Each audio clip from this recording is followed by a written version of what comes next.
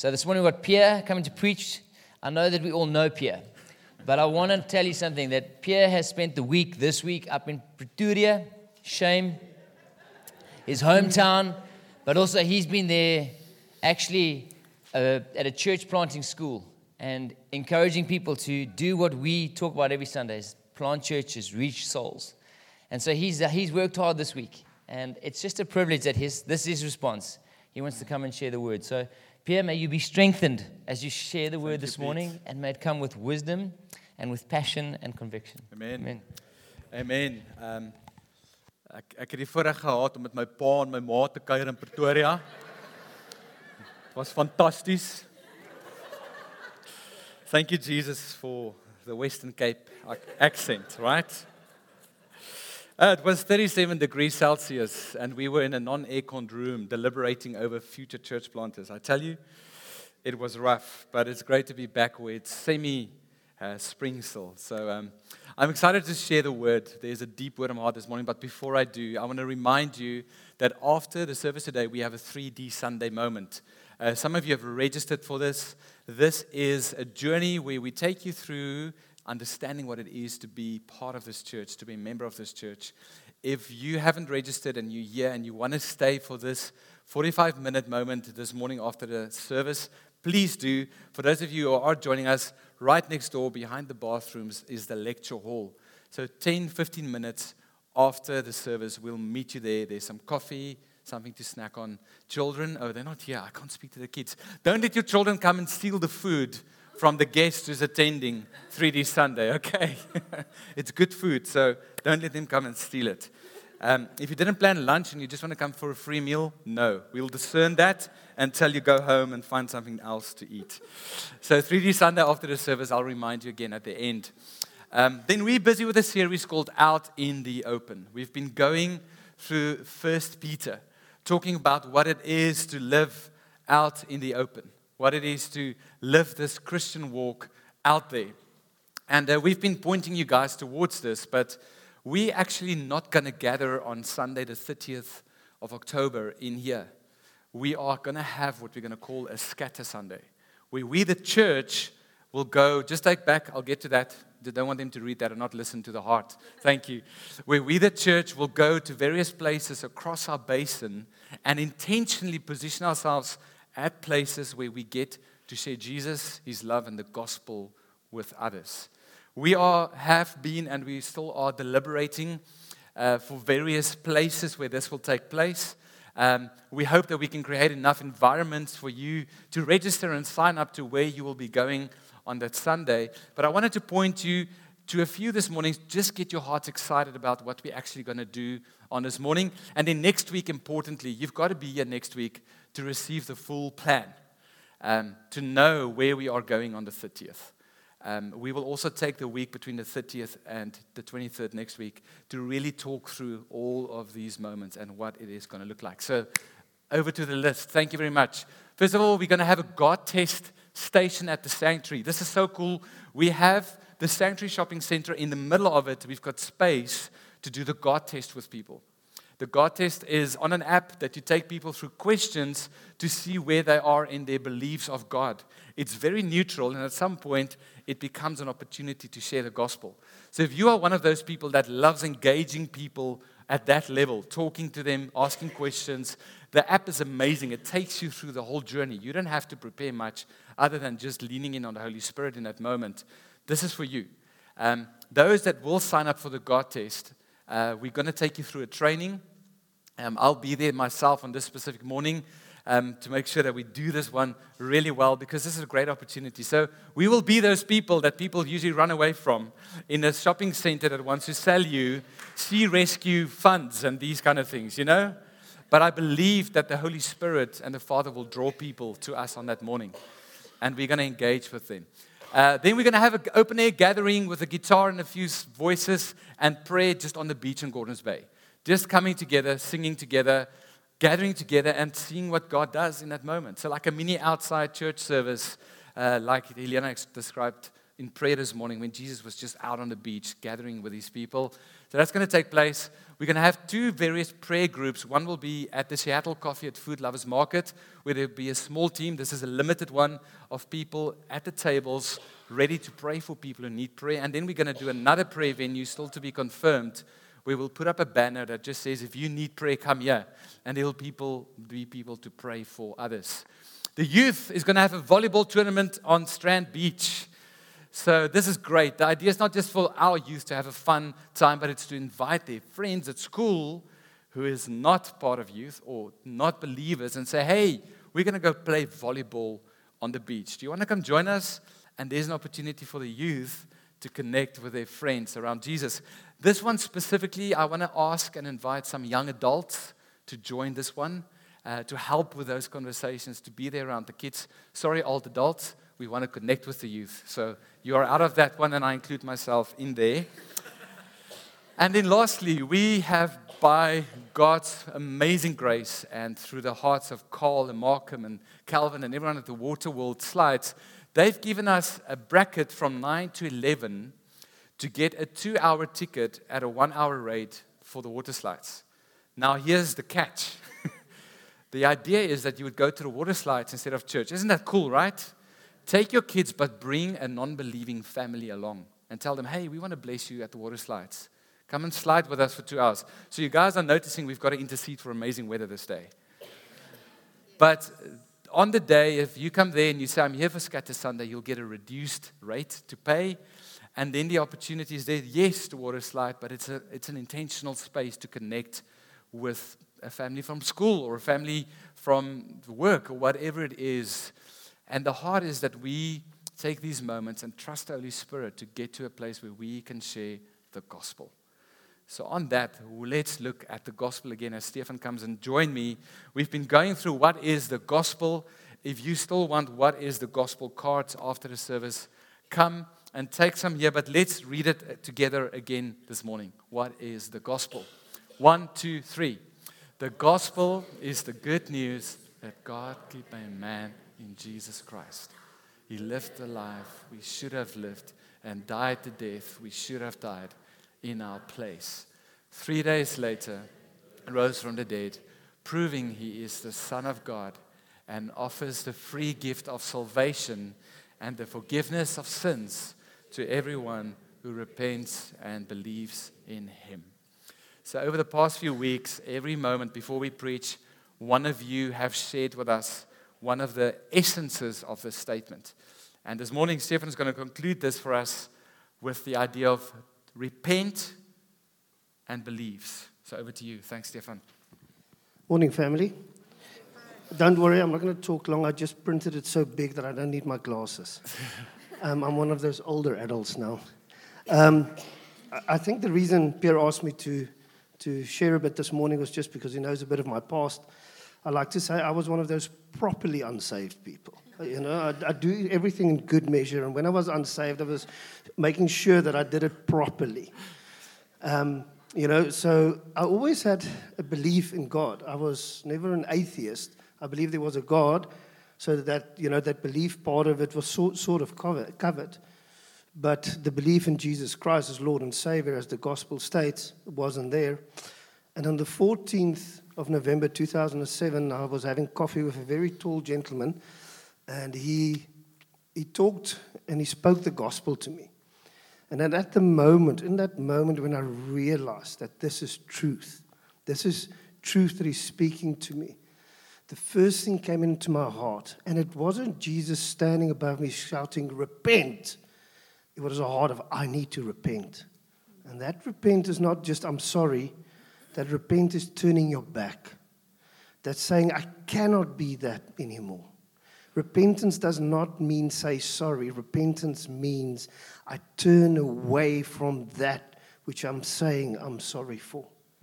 That was an incredible part of my journey that I had to understand, because you have to understand, when people say do the sinner's prayer and walk away, so many times we don't teach change your ways. Jesus said clearly, I look at the tree, what fruit do I see? That's the tree that it is.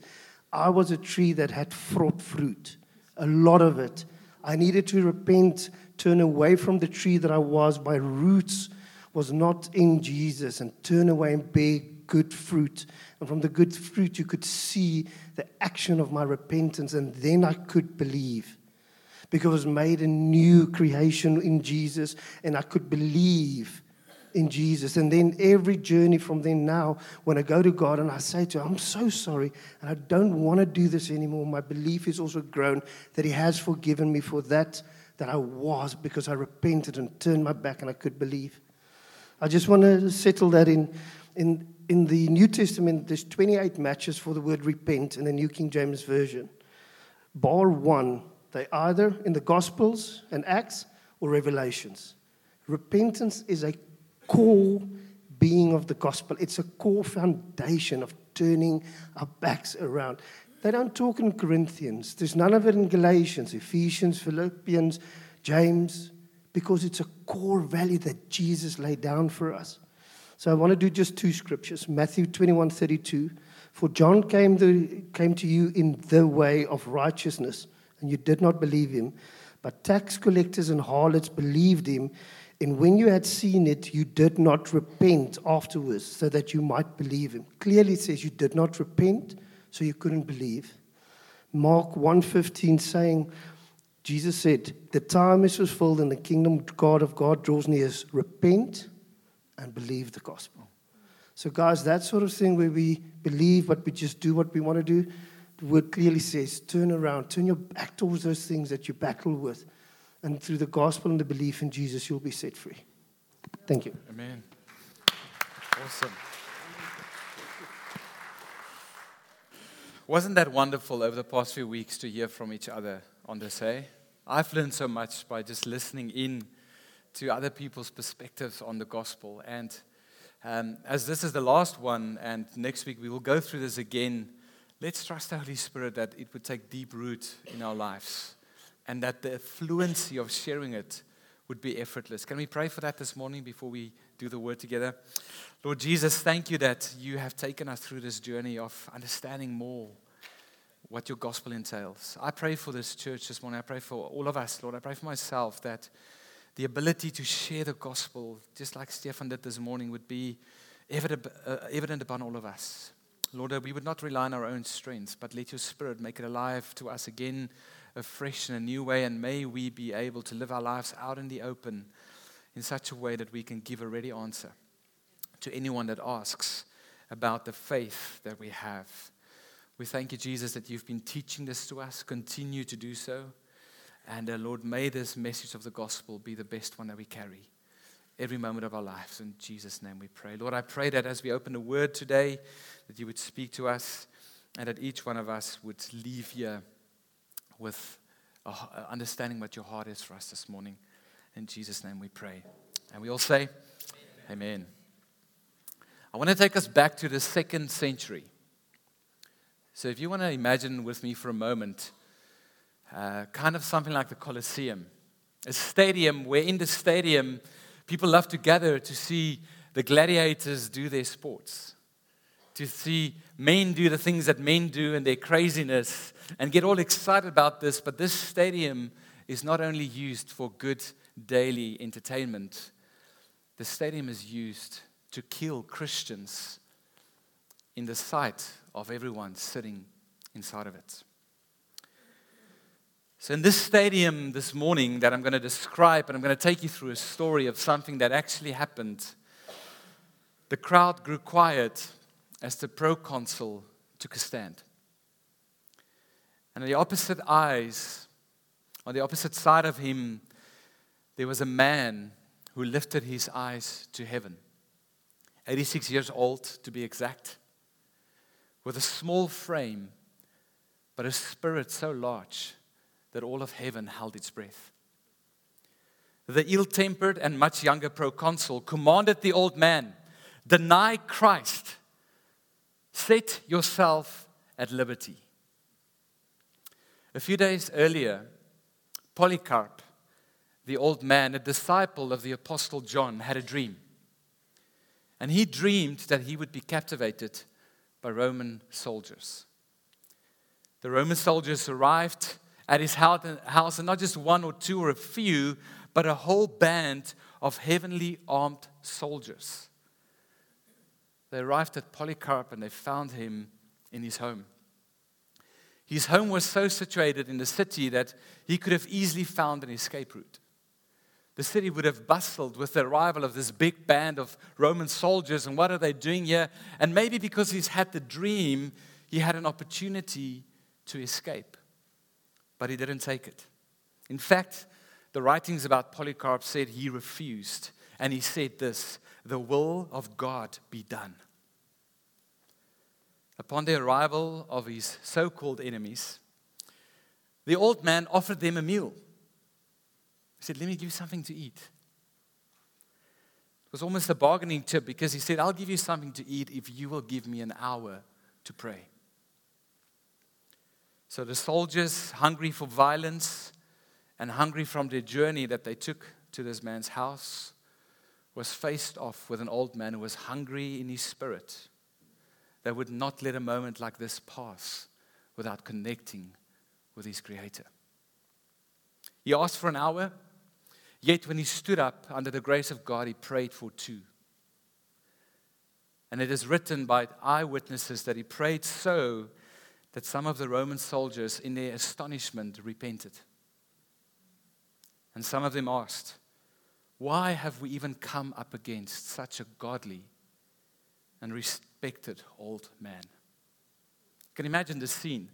One old man, 86 years, and all these Roman soldiers with their weapons trying to catch him.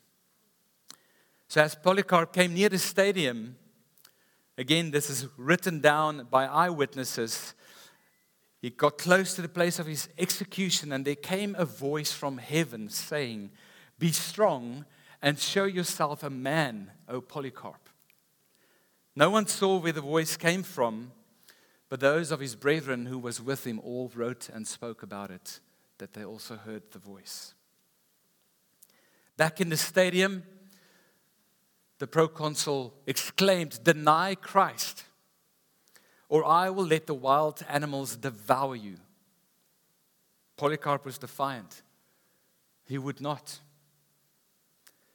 The proconsul was frustrated and he said, "Deny Christ, or you will be consumed by fire." On which Polycarp responded, "You threatened me with fire that burns for an hour, and after a little while it is extinguished. But you are ignorant of the fire of the coming judgment and eternal punishment. But why do you wait? Do as you will, set me on fire." The proconsul said again, "Swear and I will set you at liberty." One last try. And the 86-year-old man said this, and it's a famous quote today, 86 years have I served him. He never did me any injury. How then can I blaspheme my King and Savior?" And with those last words, they took his life. To Polycarp, dying because he believed in Jesus was not even a hint of an injustice against him. To him, there was no wrong in it. If God hasn't wronged him for 86 years, why would God wrong him in this moment? So this morning, we're going to talk about suffering. If you've been reading 1 Peter as you were encouraged to read over the past few weeks, you would have noticed that it's woven into the fabric of this whole letter. Every now and again, this theme of suffering comes forward. In fact, it is the New Testament book with the most references to suffering. The book that speaks about this most of all. And we've got to understand that if our lives are out in the open, as we, as believers of Jesus, live a life in a hostile world out there, we've got to know how we suffer and what suffering looks like for the Christian, so that when the world sees us, they will say, "Wait a minute, these people take these challenges a little bit differently. I wonder what hope it is that they have in them."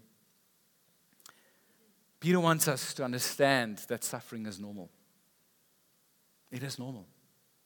It's not abnormal. It's not to be expected. It is a part of the life. But then not just that. He's not just trying to make a point that you will suffer. He's saying, but when you do, let me help you.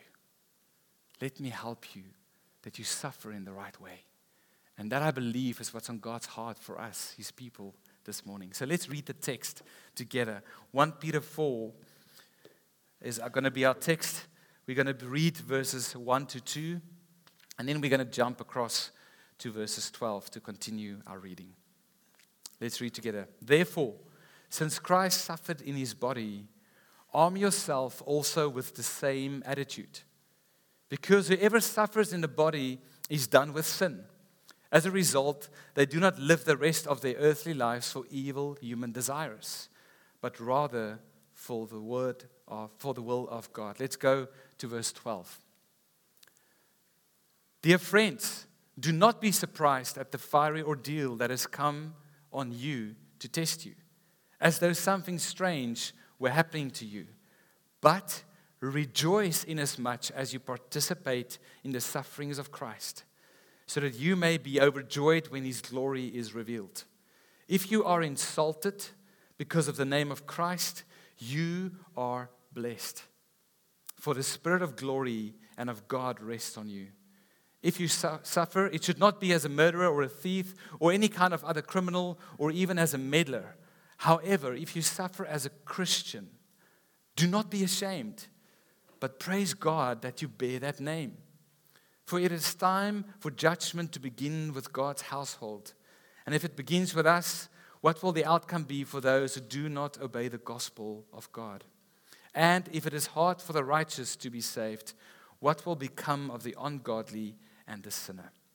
So then, those who suffer according to God's will should commit themselves to their faithful Creator and do good.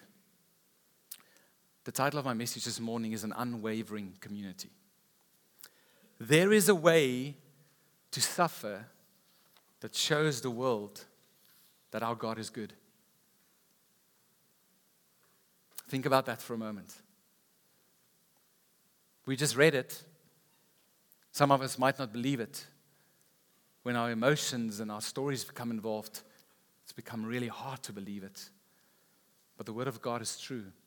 And I believe as we go through what Peter wrote and how he taught these people how to get to that place, today some of you will be set on a new dawn, as we heard. A new day, a new start, to understand that what happens in this life is an opportunity for you to carry in your life that name that we bear, the name of Jesus Christ, in a way that you can show the world just how good He is. Now, before we do, it's important that we understand the theology of suffering. Let's talk about suffering for a moment. And we've got to get this, that suffering is an inescapable human reality because of the effects of sin on God's good creation. Suffering would not have been in our lives if it wasn't for sin. If it wasn't for the fall, if it wasn't for the beginning when man said no to God, I want to be my own God and I want to know what's good and what's evil and I want to choose what I like. And because of that, there's suffering in the world. So if there's any thought in your heart and your soul this morning that God is sitting back and He enjoys this idea of suffering, no, His heart breaks at it because what He created at the beginning, this wasn't part of it. But when sin came, man started to create a world and rule a world and live in a world where suffering is the outcome, when men find themselves as God in their own lives and they abuse and reproach and come against one another. We've got to get this right. This wasn't God's plan. It is a human and an inescapable human reality because of sin at the beginning. There's two kinds of suffering that Peter describes here. He says, there's a suffering because of sin. He says, and don't suffer like that. Don't go through the difficulty and the justice that you're going to go through when you're a murderer or a thief or a criminal or a meddler. Don't do the things in your life that's going to make you criminal in this world because you're going to suffer for that. It's just the way that the world turns, right? If you do these things, guys, there's going to be suffering. And Peter makes sure that that's not the kind of suffering he's speaking about. If you have it in you to turn away from your spouse and fall in love with someone else, there's a whole lot of suffering waiting for you. This is not the suffering that Peter is describing. He says, don't suffer like that. Don't suffer with this suffering that's come into this world of sin. But now we do have this. So in other sufferings, as you as a Christian take a stand, as you live out in the open, as you live pure and holy, as you live a good life, as you share this gospel and people laugh at you and they insult you and they say, these Christians, I don't want anything to do with them. Or if you go through trials and tests and fire, do this well. Do it well in such a way that the world will see that God is good. We too, like Polycarp, are on trial.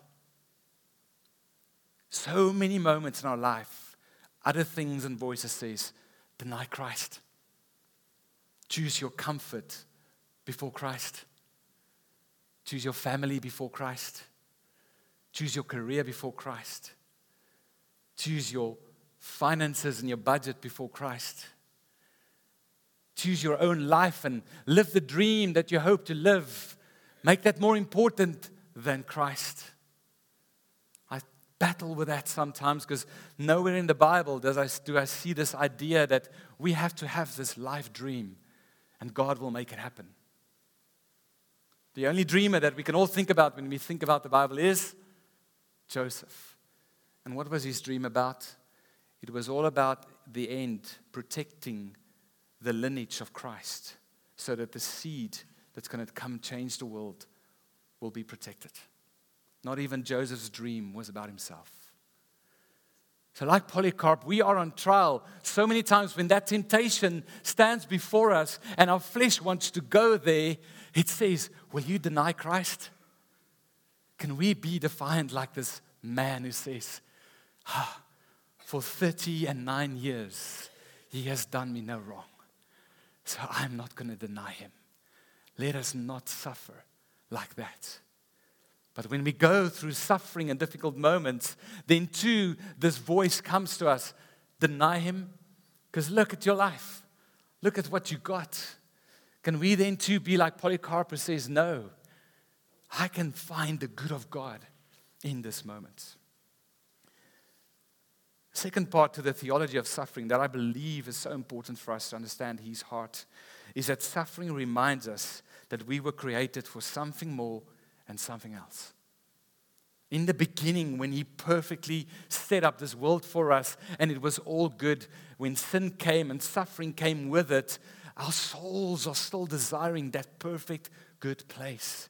And when we go through moments of suffering, what it does to us is reminds us that there's still another place for us.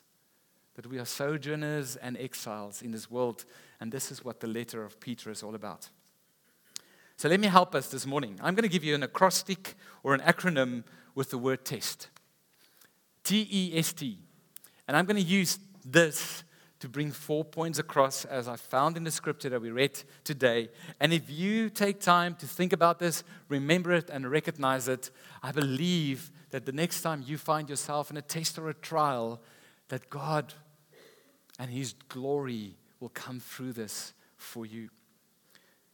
The book of Peter opens up in chapter 1 where Peter writes this, in this you rejoice, though now for a little while, if necessary, you have been grieved by various trials. In this you rejoice, that you have been grieved by various trials. Why? So that the tested genuineness of your faith, more precious than gold that perishes, though it is tested by fire, may be found to result in praise and glory and honor at the revelation of Jesus Christ. This idea of testing is part of our story, friends. So let's see how we face these tests. And here it is, T-E-S-T. The first T, think like Jesus. E, expect hard times. S, seek an eternity perspective. And T, trust the Creator. Can we say that together? First one, think like Jesus.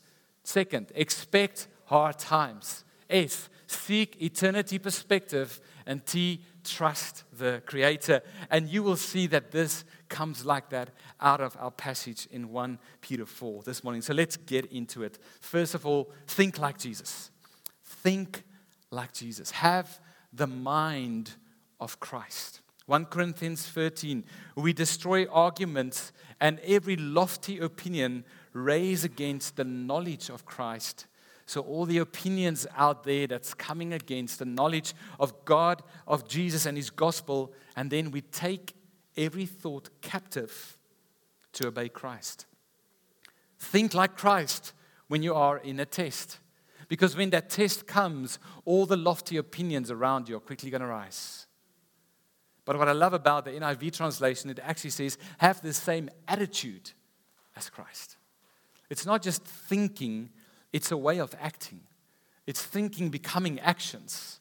So it's not just, I've got to think right, I've got to think right. No, you've got to have the right disposition when suffering comes your way.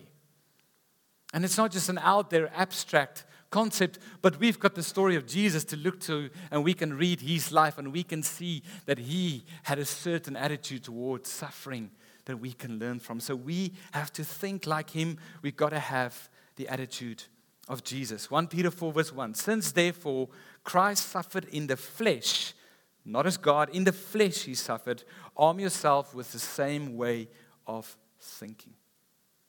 The best way I can describe this is, imagine Jesus walking with you. If you're following, you don't have to imagine that because that's what He is doing. But imagine you and Jesus walking. And that temptation comes and it's so hard and you want to say yes to it. Imagine Jesus saying, I know, I was tempted too. And you lean into His attitude because He was without any sin. He never said yes to that temptation. Imagine the suffering you go through as friends turning their backs on you. And it's so hard. And they're friends in church. So what are you going to do? You're going to stop coming to church, right? If you walk with Jesus, He will say, I know what it feels like. I've been there too. Out of all of those that I called friends, there was just a few left at the cross when I died in my most painful moment. Or imagine you walking and you were backstabbed by someone. Who enjoys that, right? That's quite a lot of relational suffering. When someone that's been walking with you turns on you and gives you a knife in the back. But the attitude of Jesus is, I know what it feels like. I've been there too. One of those, the closest to me, turned his back on me. Imagine you go through a season where you feel homeless. You don't know where you belong.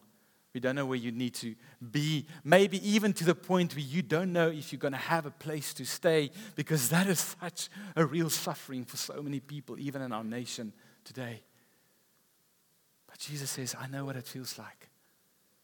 Birds have nests and foxes have holes, but the Son of Man has nowhere to lay His head. So let me walk this through with you.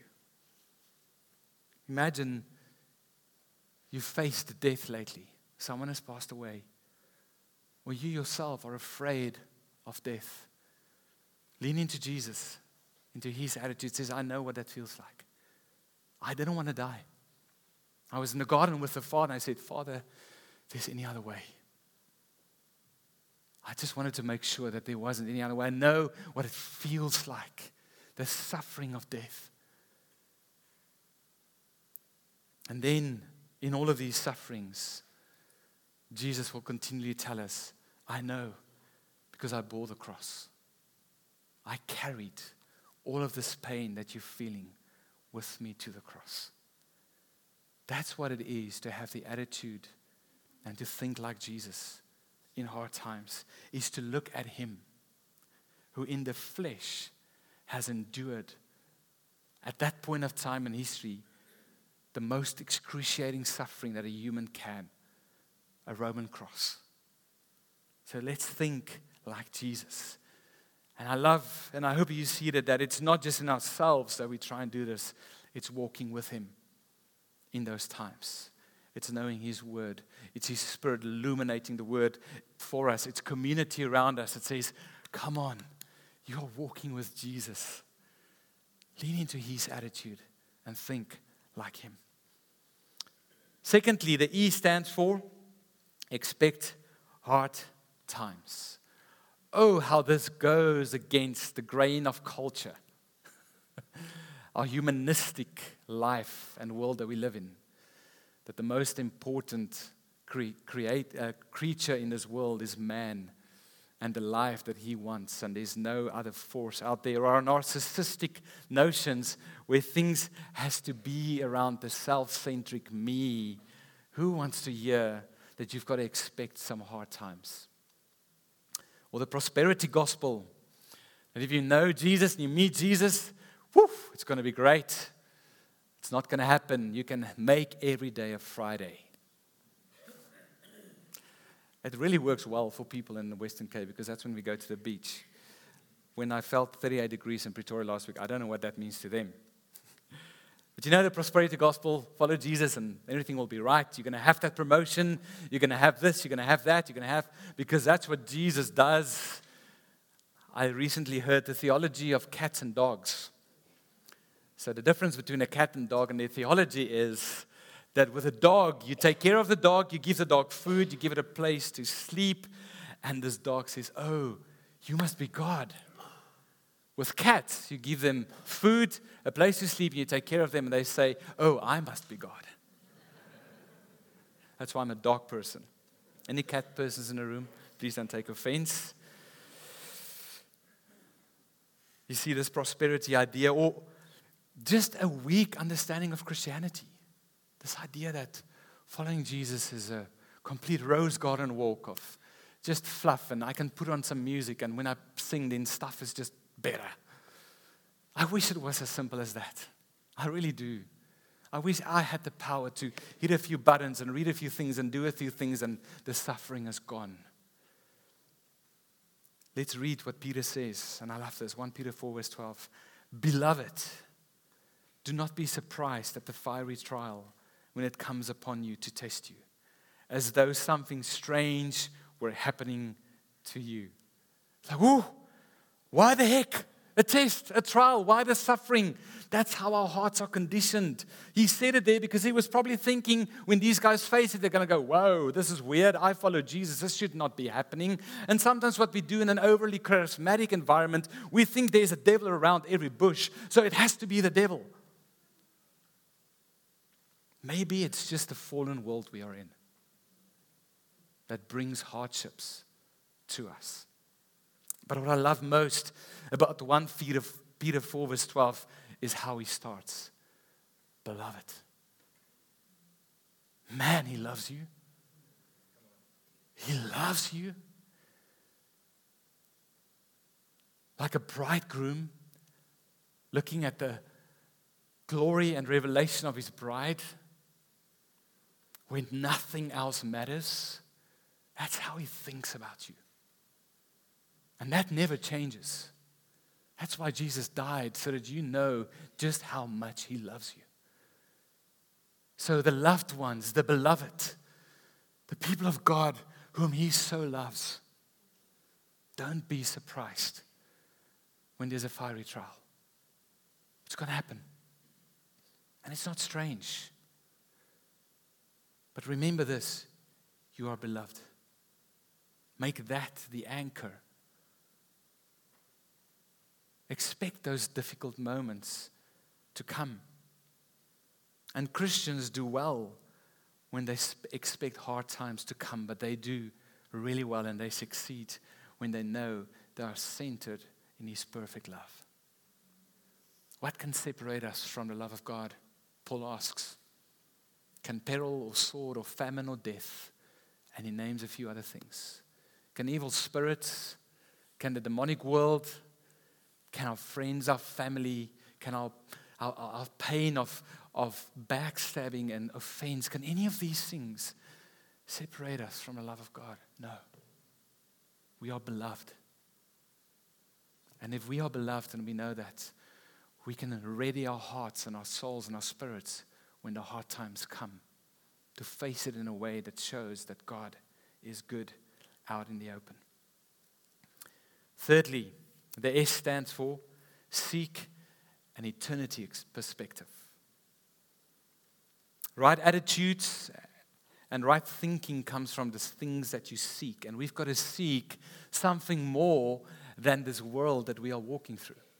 We've got to set our minds and our hearts and our spirits on what is yet to come. And we've gone through this before as a church, and we will continue to do it. But at the beginning, everything was perfect, and the story will run until He comes and everything is perfect again. And we are somewhere here in the middle, friends. So when we are here, let's not forget where we come from, how He made us. But now that life is a life of suffering, let's not forget where we are going.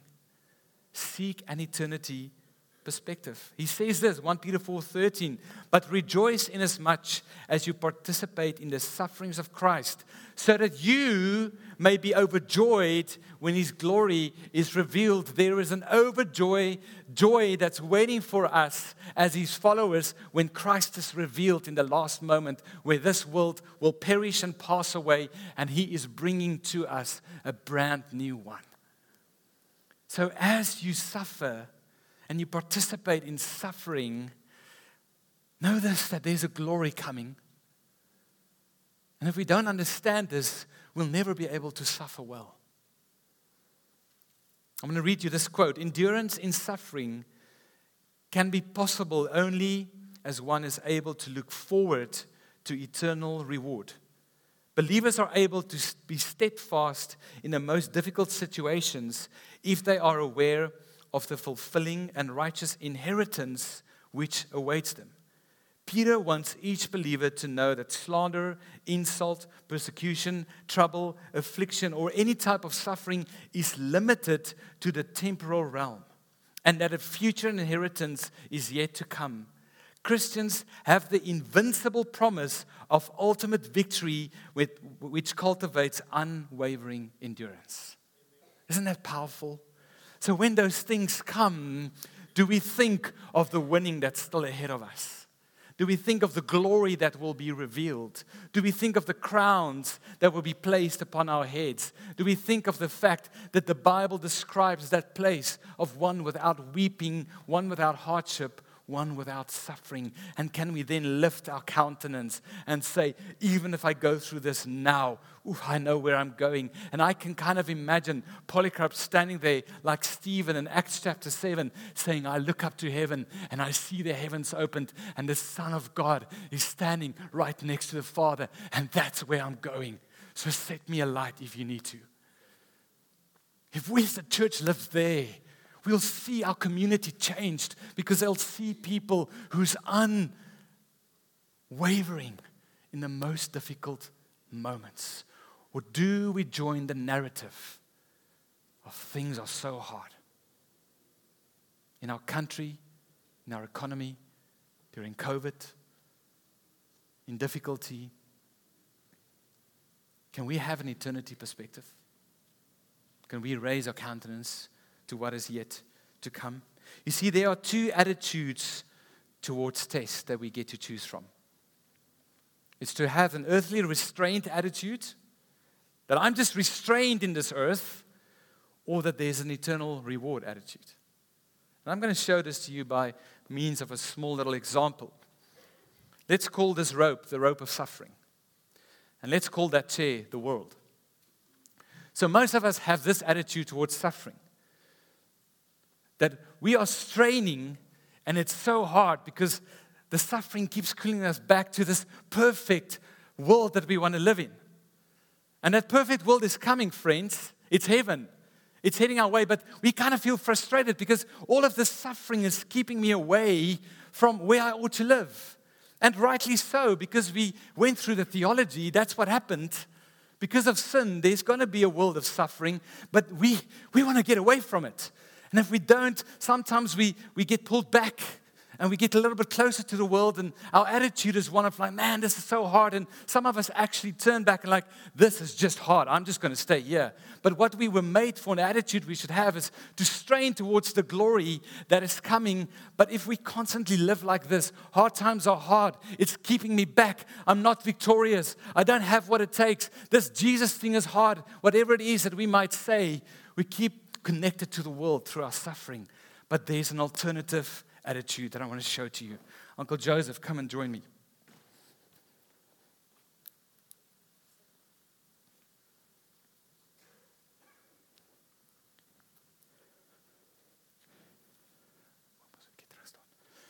Imagine for a moment, Uncle Joseph represents the Father.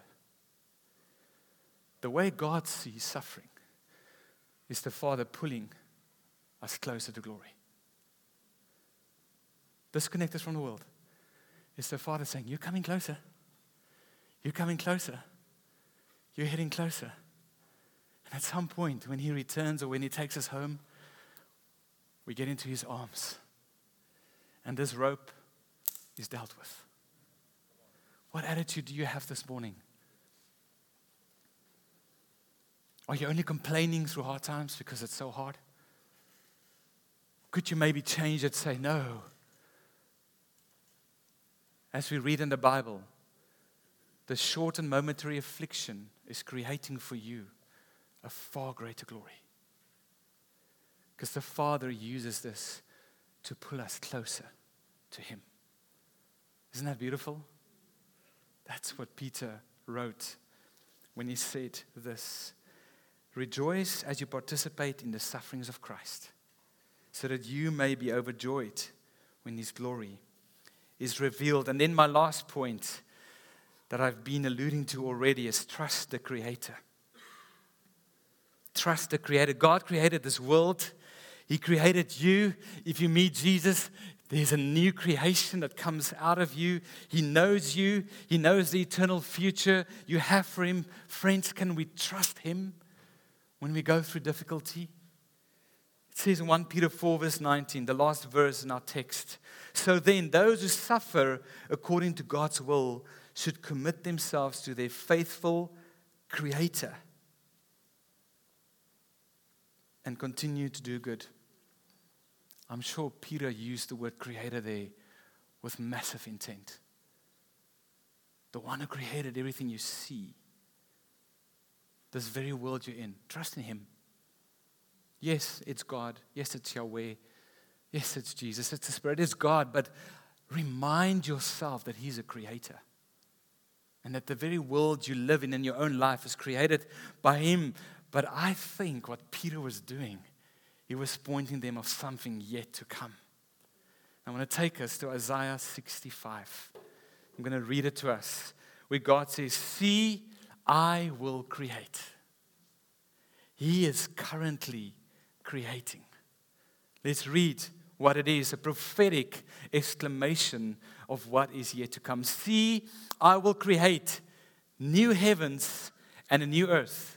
The former things will not be remembered, nor will they come to mind. But be glad and rejoice forever in what I will create. For I will create Jerusalem to be a delight and its people a joy. I will rejoice over Jerusalem and take delight in my people. The sound of weeping and of crying will be heard in it no more.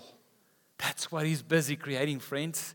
Never again will there be in it, listen to this, never again will there be in it an infant who lives but a few days, or an old man who does not live out his years. The one who dies at 100 will be thought a mere child.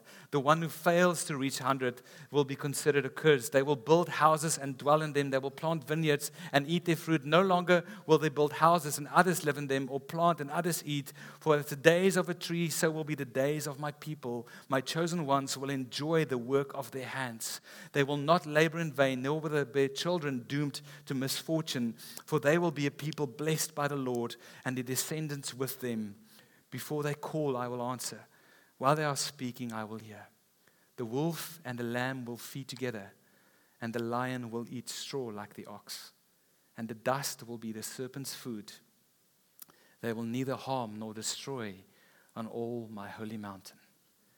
He's describing to them a city He's building.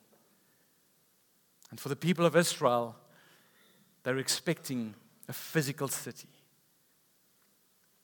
which they could have maybe tasted some of that if they had lived and followed Him correctly. But in His plan and in His prophetic, He's saying, hey, there's something even greater than a Jerusalem where everything seems to be so utopian and good. I am making a new heavens and a new earth. This week when we were up north, we were in Dinokeng Game Reserve. And on Friday morning, we went on a game drive as just a thank you for our work. And we saw a lion, and this was amazing. This lion was eating grass for half an hour. So I knew that I was going to preach this text. So I'm sitting there on the 4x4, and I'm like, Isaiah 65, the lion will eat straw like the ox.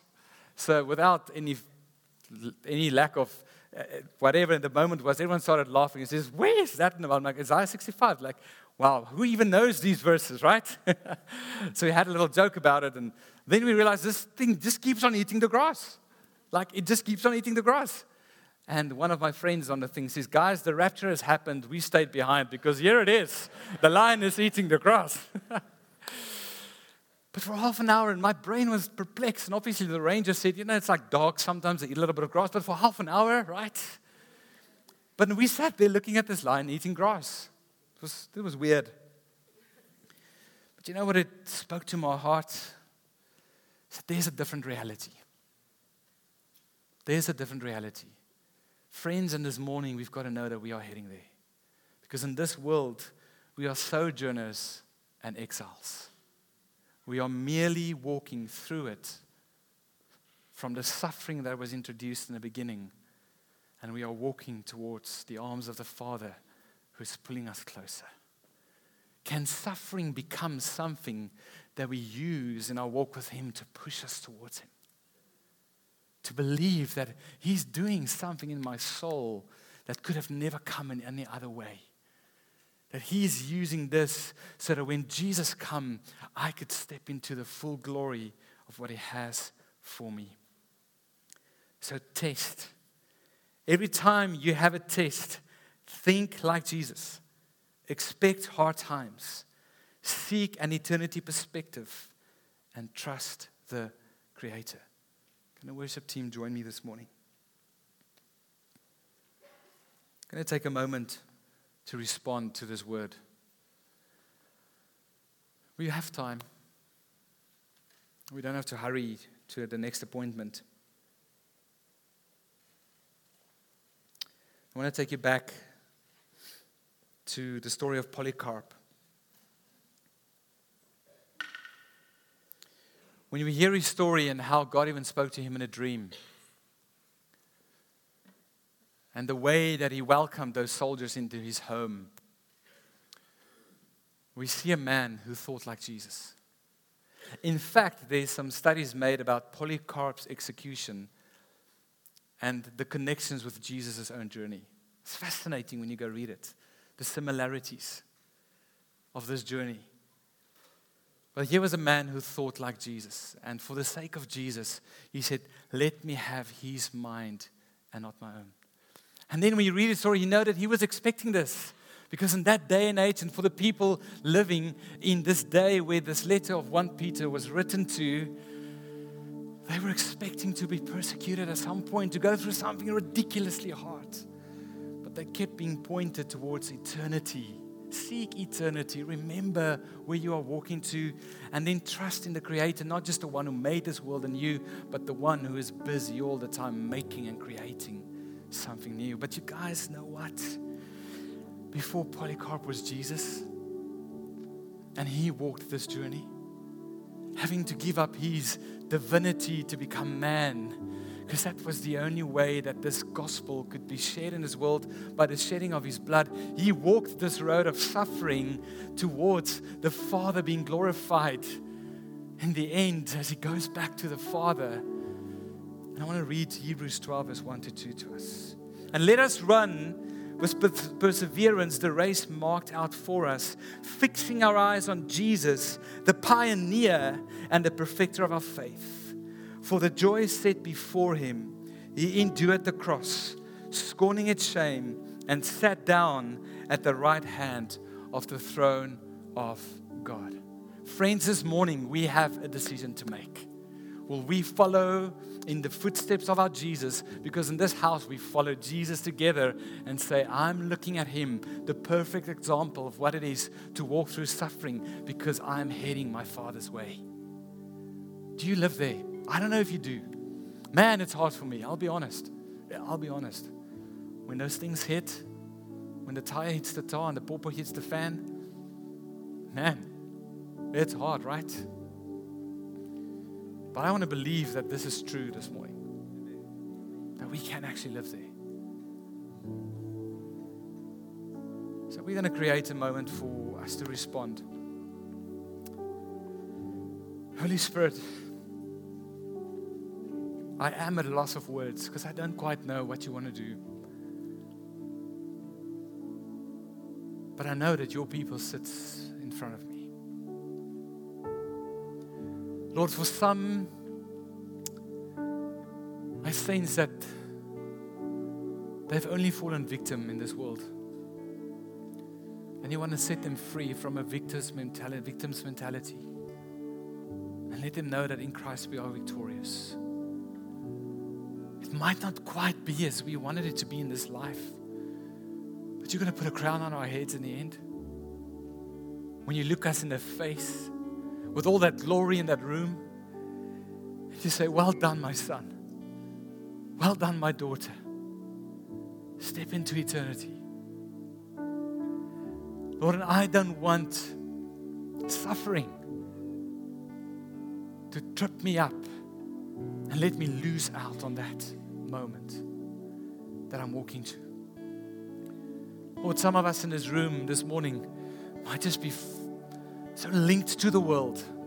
Maybe we've put our faith and our trust in chariots or in things of this world, and if these things are in place and these things we have, then life is good. But Lord, life is not good apart from you. It'll burn by fire in a minute. Life is not good apart from you. It's temporal, it is momentary. Some of us, Lord, this morning, I believe you want to let us break free from the restraint that we feel in this world. Lord, some of us might have even raised our voices to heaven and said, God, you're not good because of the things I go through. Lord, some of us have alienated people because of pain and suffering that we've gone through. Lord, but all of us need your redemption this morning. And we need to see our Jesus who walked before us to the cross. And you, Jesus, said, here's how you follow me. Take up your cross. Deny yourself and follow after me. I want you to make a weighted decision. And please, may I say this, let's not compare the room. It's not about looking what other people's do and wondering, I wonder whether he or she stands and why he or she stands. But what I do believe is that God wants to shift some of our attitudes this morning.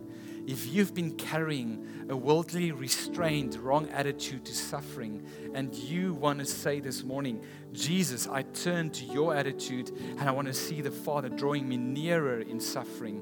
If that's you, could you stand? I'd love to pray with you.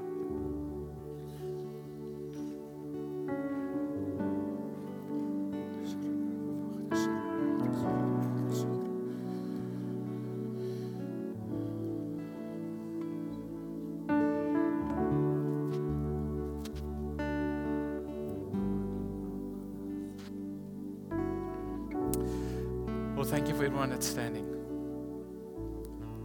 Thank you, Lord, that they are saying, help me. The best place we can be is in need of your help. We need it every day. Lord, thank you that your heart was never for us to suffer. It's not who you are. It's not in your disposition. But now we are here in this world and it's been hard. But I believe today by your power, you can do something deep in our souls. And we can have the attitude of Christ. So I pray, Holy Spirit, minister to your sons and your daughters. Change them, Lord. Change them, Jesus. Change them by the power of your word that was preached and your Holy Spirit coming to them this morning. Change them, Lord. They are saying, Jesus, help me. Change me. I want to live differently. Please do this morning. And I know you will. And it might take some time for us to really live there, Lord, but I pray for the strength to keep on enduring in this race, to keep on hoping, to keep on lifting our eyes to the end, the reward of eternal glory that you have for us. We're going to sing together the words of this song.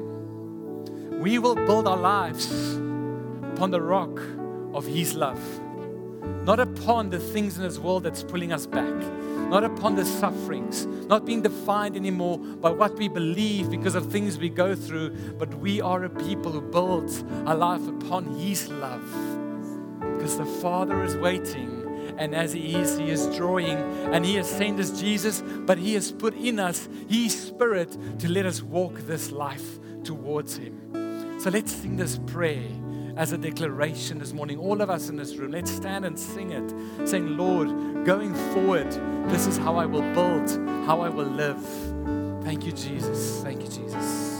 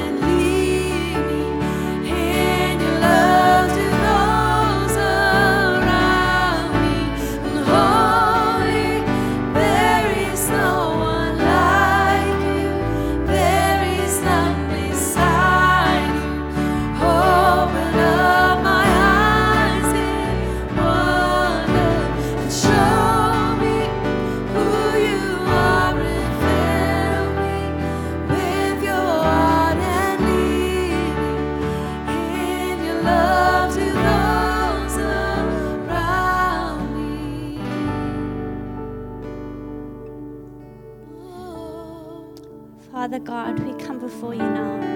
And Father God, I pray that you will build the faith in each one of us, God. Let us not look to the right or to the left, but Father God, let us look to you, Father. Father, we pray that you will raise our faith, Father, to fully trust in you, God, even without understanding, Father. Father, we want to trust you. Father, we say again, Father, help us to trust you. Keep our eyes on you, Father. Father, let us not hold on to anger. Let us not hold on to discontentment. Let's not hold on to those things that hold us back, God. Right now, Father, we put those things at your cross, Father. We lay them at your feet.